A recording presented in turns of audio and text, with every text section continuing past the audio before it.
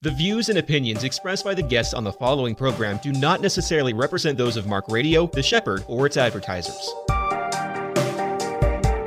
Welcome to the Crossman Conversation, CEO Edition, offering insights, wisdom, and counsel from the most respected CEOs. Here is the host of the Crossman Conversation, CEO Edition, John Crossman. Hello, this is John Crossman, and welcome to the Crossman Conversation, the CEO Edition. Today I've got a regular guest back with me, Dr. Josh Harris, who is the managing partner of the Lakemont Group. Dr. Harris, always great to see you, my man. It's a pleasure as always, John. Listen, the topic I want you to talk about today is private equity, and there's two main reasons why I want to talk about it. Number one is a lot of our listeners are college students, yep. And so and I'll have students tell me that they're interested in private equity, and then I'll say, well, what is private equity? And they go, I don't know. It just sounds really cool, I think, you know, and then we have CEOs and other business leaders that are listening as well. So could you start with, first off, just define what is private equity? Let's start with that. Just define what is private equity. John, it's a great question. And I was thinking about, all those college students, I think they heard somewhere private equity. Well, it sounds cool because private, it must be secretive or cool. Right. And equity, that must be like money. And I've heard that you make really huge salaries and you can get really rich with it. So they're just interested, right? Private equity is a term that, like a lot of these fancy terms, it doesn't have really an official definition, except that it kind of tells you what it's not. And that means it's not public. So it's not a publicly traded REIT or a company that has to deal with all the regulations. So the most common definition that I think those students mean, and I think out of all the listening audience probably believes is private equity, is essentially private investment money, meaning that there is private capital from high net worth individuals, family offices, sovereign wealth funds, pension funds, that have been given to an investment manager who is managing it on their behalf, investing in everything from equities of privately held companies, which can be large, down to real estate and other essentially things that you just can't buy on the stock market and you're not going to get walking into your Fidelity office. You know, so one of the reasons why I asked the question is because it's kind of what I do, Josh. Technically, you are private equity. You are both private and investing equity, John. Yeah, no, so I am the definition. So it's funny when I ask students, they don't always click that they're talking to one, right? Yes. I have a thought on this, but like I want to ask you first, like, why do you think this is bigger now than it used to be? You know, like when I was coming out of the business, like you didn't hear much of this at all. Yeah, well, there's a few reasons for that, especially in the real estate context. So it used to just be if you owned a building, you were just in real estate, you just owned a building. It wasn't like you needed to really characterize it. And people began to realize that, wow, real estate's a pretty cool investment. So more and more people wanted to get into it. And then there became this whole business. Really, it should be called investment management. But I think because investment management makes people think like stockbrokers, right? They use more private equity as the term. But really, that's what they're doing is they are investing and managing it on behalf of the people that actually have the money. That's really what is meant in that. And I think that it became, so that's one thing is that business of being a institutional asset manager for what's sometimes called the alternative investment space, of which private equity and real estate sits. Well, that became a whole industry. So suddenly all these big companies, like literally Blackstone, who's probably the most famous private equity company, they became the largest private equity company and largely on real estate. And I think when they bought out Equity Office Properties, one of Sam Zell's research, I believe it was 2007, that's like, whoa, who is this company? They're taking the largest public company buyout ever since I think they go all the way back to the buyout by KKR of RJR Nabisco. I got profile in that book, The Barbarians at the Gate. Right. And they're all of a sudden they're buying all these offices in this huge REIT. Who are these people? And that's when really everyone said, wow, private equity must be powerful. Look at this. Look what they're doing. Well, you know, it's interesting because I think that real estate as an investment vehicle is appealing to a lot of people, like the average person who's looking to invest. The concept of it isn't appealing, but the barriers to entry are kind of high, right? So, you know, if you simply own a home and you're like, I'm going to buy a second home and rent it out, even that is, how do you know what you're buying has the right thing? And then, of course, then it's like, then you're doing maintenance work and you're, you know, and some people have the skill set for that and some people don't. Right. So if you take that to a notch higher and you're like, well, okay, I want to buy, you know, I want to spend 7 figures on a, you know, commercial asset or 8 figures, like, well, that gets to be a whole different enchilada. And right. And so, and then the mistakes on that can be very painful, you know? Huge. And that's why I think increasingly there's a broad recognition against a sort of across all the various pools of large money, what we sometimes call the allocators or sometimes they're called the limited partners. All that's kind of an odd, not very artful phrase, but it's said out in the world. And so really that skilled manager, i.e. the private equity manager that's why the students want to work for them, because they can make good, they obviously have great financial potential. Well, that's because they make huge value, right? If you are, a huge pension fund or even a small family office, I want to invest with a strong manager. I want to know someone who really knows these assets, right, knows how to find them, knows how to manage them, knows how to create value in them. And that when people realize, like, wait a minute, if I invest with a good manager, I'm going to get great returns in that industry, to find the best managers and to really, be able to bring those services, to these various pools of wealth that are just, truly global now. Well, that's become a huge industry because it's candidly been so successful. Yeah, no, I get that. I think for me, and I have a very small investment group, right? So it's not, they could all fit in this room. It's not a big group, but I do think for them, the fact that they can come see me at my office and, and then we can go look at deals together, that probably brings a lot of, safety and security for that, sure, right? So like I'm invested too, so that helps out. Back on the deal side, it's funny because I always have like this stack of, deals that are in the queue, right? And there's like maybe 10, and we're trying to get, now but to get to that 10 in the queue, dude, I've looked at 50 or 100 or something like that. And I look at a lot of garbage. There's a lot of stuff I look at and I'm like, I don't even know what this is. I saw a dilapidated mall in the middle of nowhere, and I'm using the term mall loosely. I think it could be purchased for $15 a square foot. Purchased for $15 a square foot, and I wouldn't recommend it, right? Right. So there's stuff like that. So it's like you have to look at that. Once I get in that queue where I have it, then it's like we're always trying to roll to have 3 to 4 under contract in that space. But man, there are so many things that blow up deals. Oh yeah, all the time. And so you have to have the confidence in your own team. Then you have to have the confidence communicating with who you're buying from. And then you have to like completely manage that process, and then you got to run it, and it's all pretty complicated, right? Very much. And the acquisitions, which is the sort of the fancy technical term, right? Specializing in that or working in that field is a complete field unto itself. And actually sourcing deals, you have to underwrite them, analyze the deals, then of course actually negotiate the deals.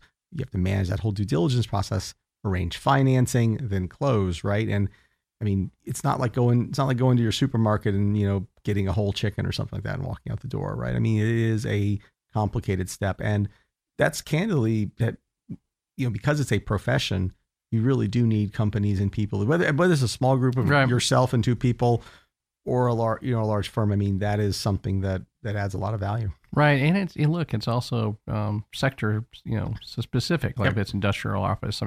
There's so many different language and terminology things. Listen, it was, a long time ago, maybe 15 years ago, there was a family office and they ramped up in whatever business and they sold and had a big slug of cash and they bought a Publix anchored shopping center, and the Publix then went dark, which is just so rare. That's by the numbers, it's a very rare thing to happen. And we were running the property, portion of the property. And man, these guys would call me all the time, kind of freaking out. It wasn't my job. It wasn't part of my world, but it was just, we were slightly connected. And I just remember thinking, like, they clearly never talked to Publix. They'd never been to Lakeland. Like, there was no relationship. And they didn't have anybody on their team that knew somebody. And you could feel the stress of this family who had thought they bought something that was bulletproof, and it was not. John, as you were telling that story, it actually reminds me of one of the sort of the most important principles, especially in real estate, but any deals that, you also got to watch for that winner's curse, meaning that sometimes there's a reason somebody is selling something. That's right. And you have to be able to figure that out and, be careful and that's why, they look for that buyer who doesn't know what was going on. And I'm not trying to say that seller necessarily was unethical, but, it's a call to buyers beware world for a reason. That's why you got to have a really good team that knows exactly what you're saying. No, that's a fair point. I didn't really think about it because I wasn't involved in that transaction, but there's some reality to that. We're going to take a quick break, but I want to keep this conversation going about private equity. A lot more to talk about. Sounds great. All right, we're going to take a quick break and be back here at the Crossman Conversation, the CEO edition.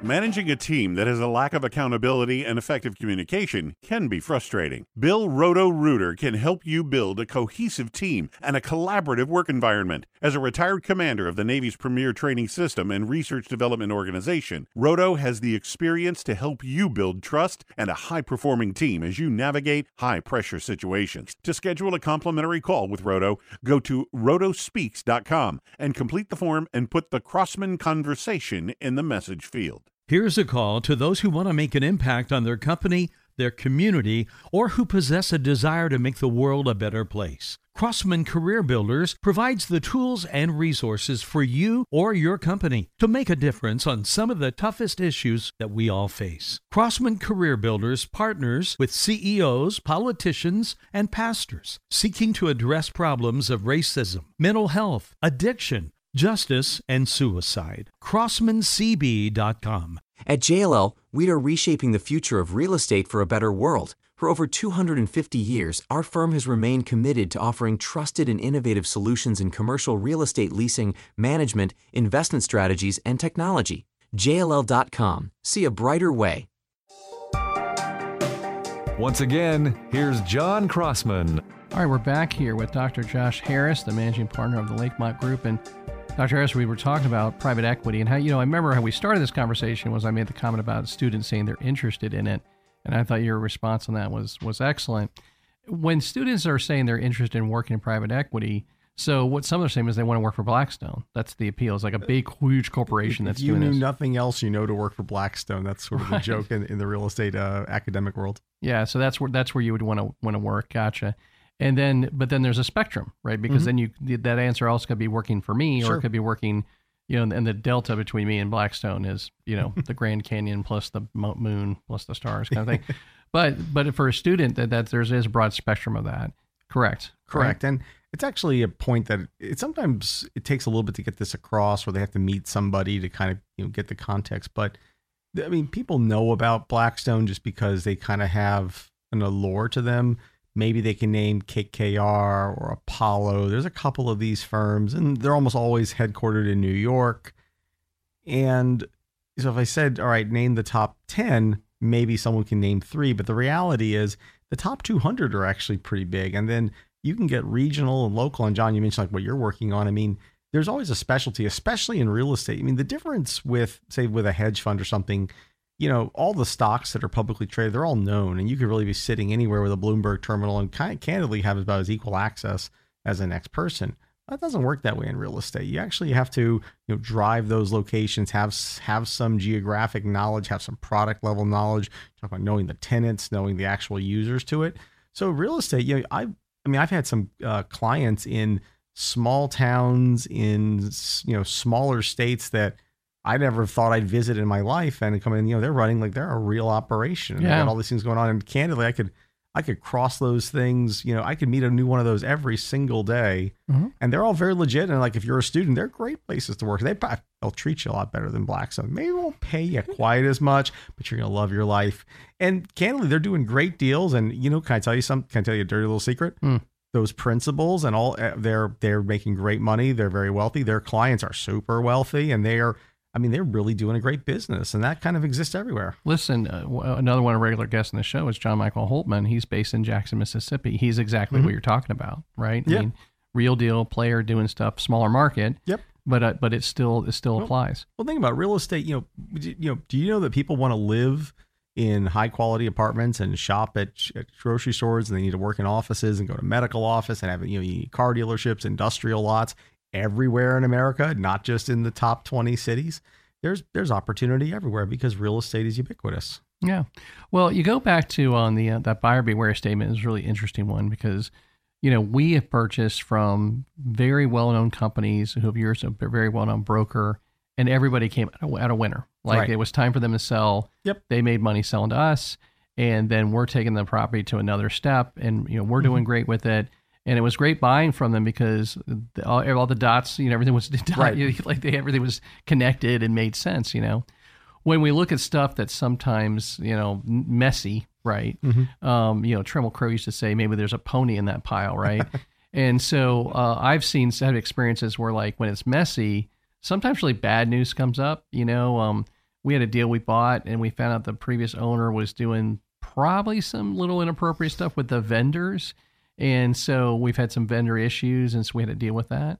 But sometimes it's the opposite, that you find out, oh, the rent was a lot high. The rent should be higher than they were charging, right? Yeah. So in those situations, like sometimes the poor behavior of the seller is a benefit to a buyer, right? Oh. So it goes across the board, right? Yeah, 100%. I mean, a lot of times you have owners that either they lose interest or candidly don't have the capitalization. And what you get to is this whole continuum of potential strategies. So the phraseology that they use in the private equity space, you have the core deals, which are like sort of the super secure. That would be your Publix anchored center that's basically 100% leased. There's the core plus, where you maybe use a little bit more debt or maybe get some releasing. Then you get the value add and the opportunistic. What you're describing is that value add and opportunistic. That's where a new owner bringing new capital, new ideas, better management comes in. They often have to do re-tenanting. Sometimes they have to do some physical rehab.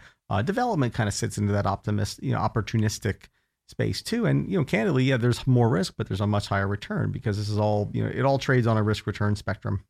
Well, it's interesting, and the perspective of students are listening. When you said that the owner might not be well capitalized, like what you're saying there is that if you ever go by a property and it looks kind of crummy and you're like, why don't they do something? Yeah. Well, they may not have the money. You might think, well, they own an office building. Yeah, but that doesn't mean they have the extra money in the budget to clean something or fix something. That's right. Or it could be that it could just be a disjointed ownership group. You could have 2 or 3 partners or, 4 or 5. Sometimes they do these syndicates that could have like 10, 20 people. So in theory, or not in theory, it's actually in practice, if you want to do a major capital project, you have to raise money and get the agreement of all those number of partners. Well, it doesn't take more than 1 or 2 to not want to stick any more money in there or to cause a problem, or just candidly, it just causes it to be mentally challenging. It's where the owner says, you know what, let's just sell this thing. Somebody else can, they know they're leaving money on the table. I mean, they openly know, like, my management group, I just can't get this organized. I might as well go ahead and let it move along and then do something more productive with the rest of my business. So going back to private equity, so it sounds like it tends to be more nimble. There's a lot more flexibility. There can be more opportunities in that space. But on the other side, because it's not public, it doesn't have that structure, right? And so maybe it doesn't have that transparency, I guess, at some level, right? So I'm trying to be like, there are positive and minuses, right? And, this is why if you're going to be, if you were to be an investor into the private equity space, you really have to vet the manager, know who the manager is, make sure that they have their own internal processes from reporting, just good ethical guidelines that determine how they manage conflicts of interest. So you don't have sort of this the SEC or FINRA, which are the regulators of all the things that are in the public space. Like if you go by, I bet you if you go down and bought a mutual fund, John, you probably don't even know who the manager is of that mutual fund. Right. I couldn't name even the ones that I own. Right. But if you were to be investing in a private equity fund, you're going to know who that manager is because you want to make sure that they have all the skill and diligence. And that is something that makes it for the investors and the groups, especially a high net worth individual, it is good to have professional representation to kind of, just know who you're talking to. Because look, the real world, there are shysters out there. Oh my gosh. They are out there and they are not going away. Yeah. No, I kind of see that. I see crazy kind of all the times, right? And again, when you're on the buy side, trying to make sure that it's priced right. Yep. And then you're also trying to think through every single thing that could possibly go wrong. In my brain, I'm always looking at stuff going like, in the worst case scenario, what would happen here? In the best case scenario, this other thing, but maybe it's somewhere in the middle. Sometimes when I look at a deal that I always describe as like, the cake has to be fully baked with everything possibly. Priced to perfection. Actually, everything happens, everything's perfect. But if the slightest little thing happens, you're in a world of hurt, right? Yep. And so that's what I always come back to, John, it's an interesting point you say that because sometimes I think the disadvantages of the very large funds, the big sort of New York ones, those groups have insanely large overhead, right? All those salaries the students want, they have to come from somewhere, and they get a lot of pressure to do deals. And that's actually sometimes the disadvantage of being large. Yeah. Now listen, I've thought about that because the people have said to me, once you just raise a bunch of capital, but that's where you get pressure, and you don't want that kind of pressure deals. Josh, this has been very helpful. I hope to help our listeners about what is private equity, and I always appreciate the wisdom you bring. So thanks for being a guest. We're going to take a quick break and be right back. Crossmark Services is a commercial real estate firm offering a wide range of professional services, including advisory, brokerage and leasing, investing, and property management. Our staff comprises the industry's most seasoned professionals who possess the needed knowledge in real estate investments, analysis, and portfolio management to drive growth. See how Crossmark can work for you. That's crossmarkservices.com. At JLL, we are reshaping the future of real estate for a better world. For over 250 years, our firm has remained committed to offering trusted and innovative solutions in commercial real estate leasing, management, investment strategies, and technology. JLL.com. See a brighter way. As the largest property tax practice in North America, Ryan's professionals possess the local footprint and knowledge, backed by a team with national expertise to help organizations minimize their property tax liabilities and ensure valuations are fair and accurate. With the Florida tax appeal deadlines approaching rapidly, local experts at Ryan work proactively with many jurisdictions across Florida well in advance of the August trim notice mailing to ensure our clients receive maximum tax savings. Guys, I use Ryan, and I hope you will too. Once again, here's John Crossman.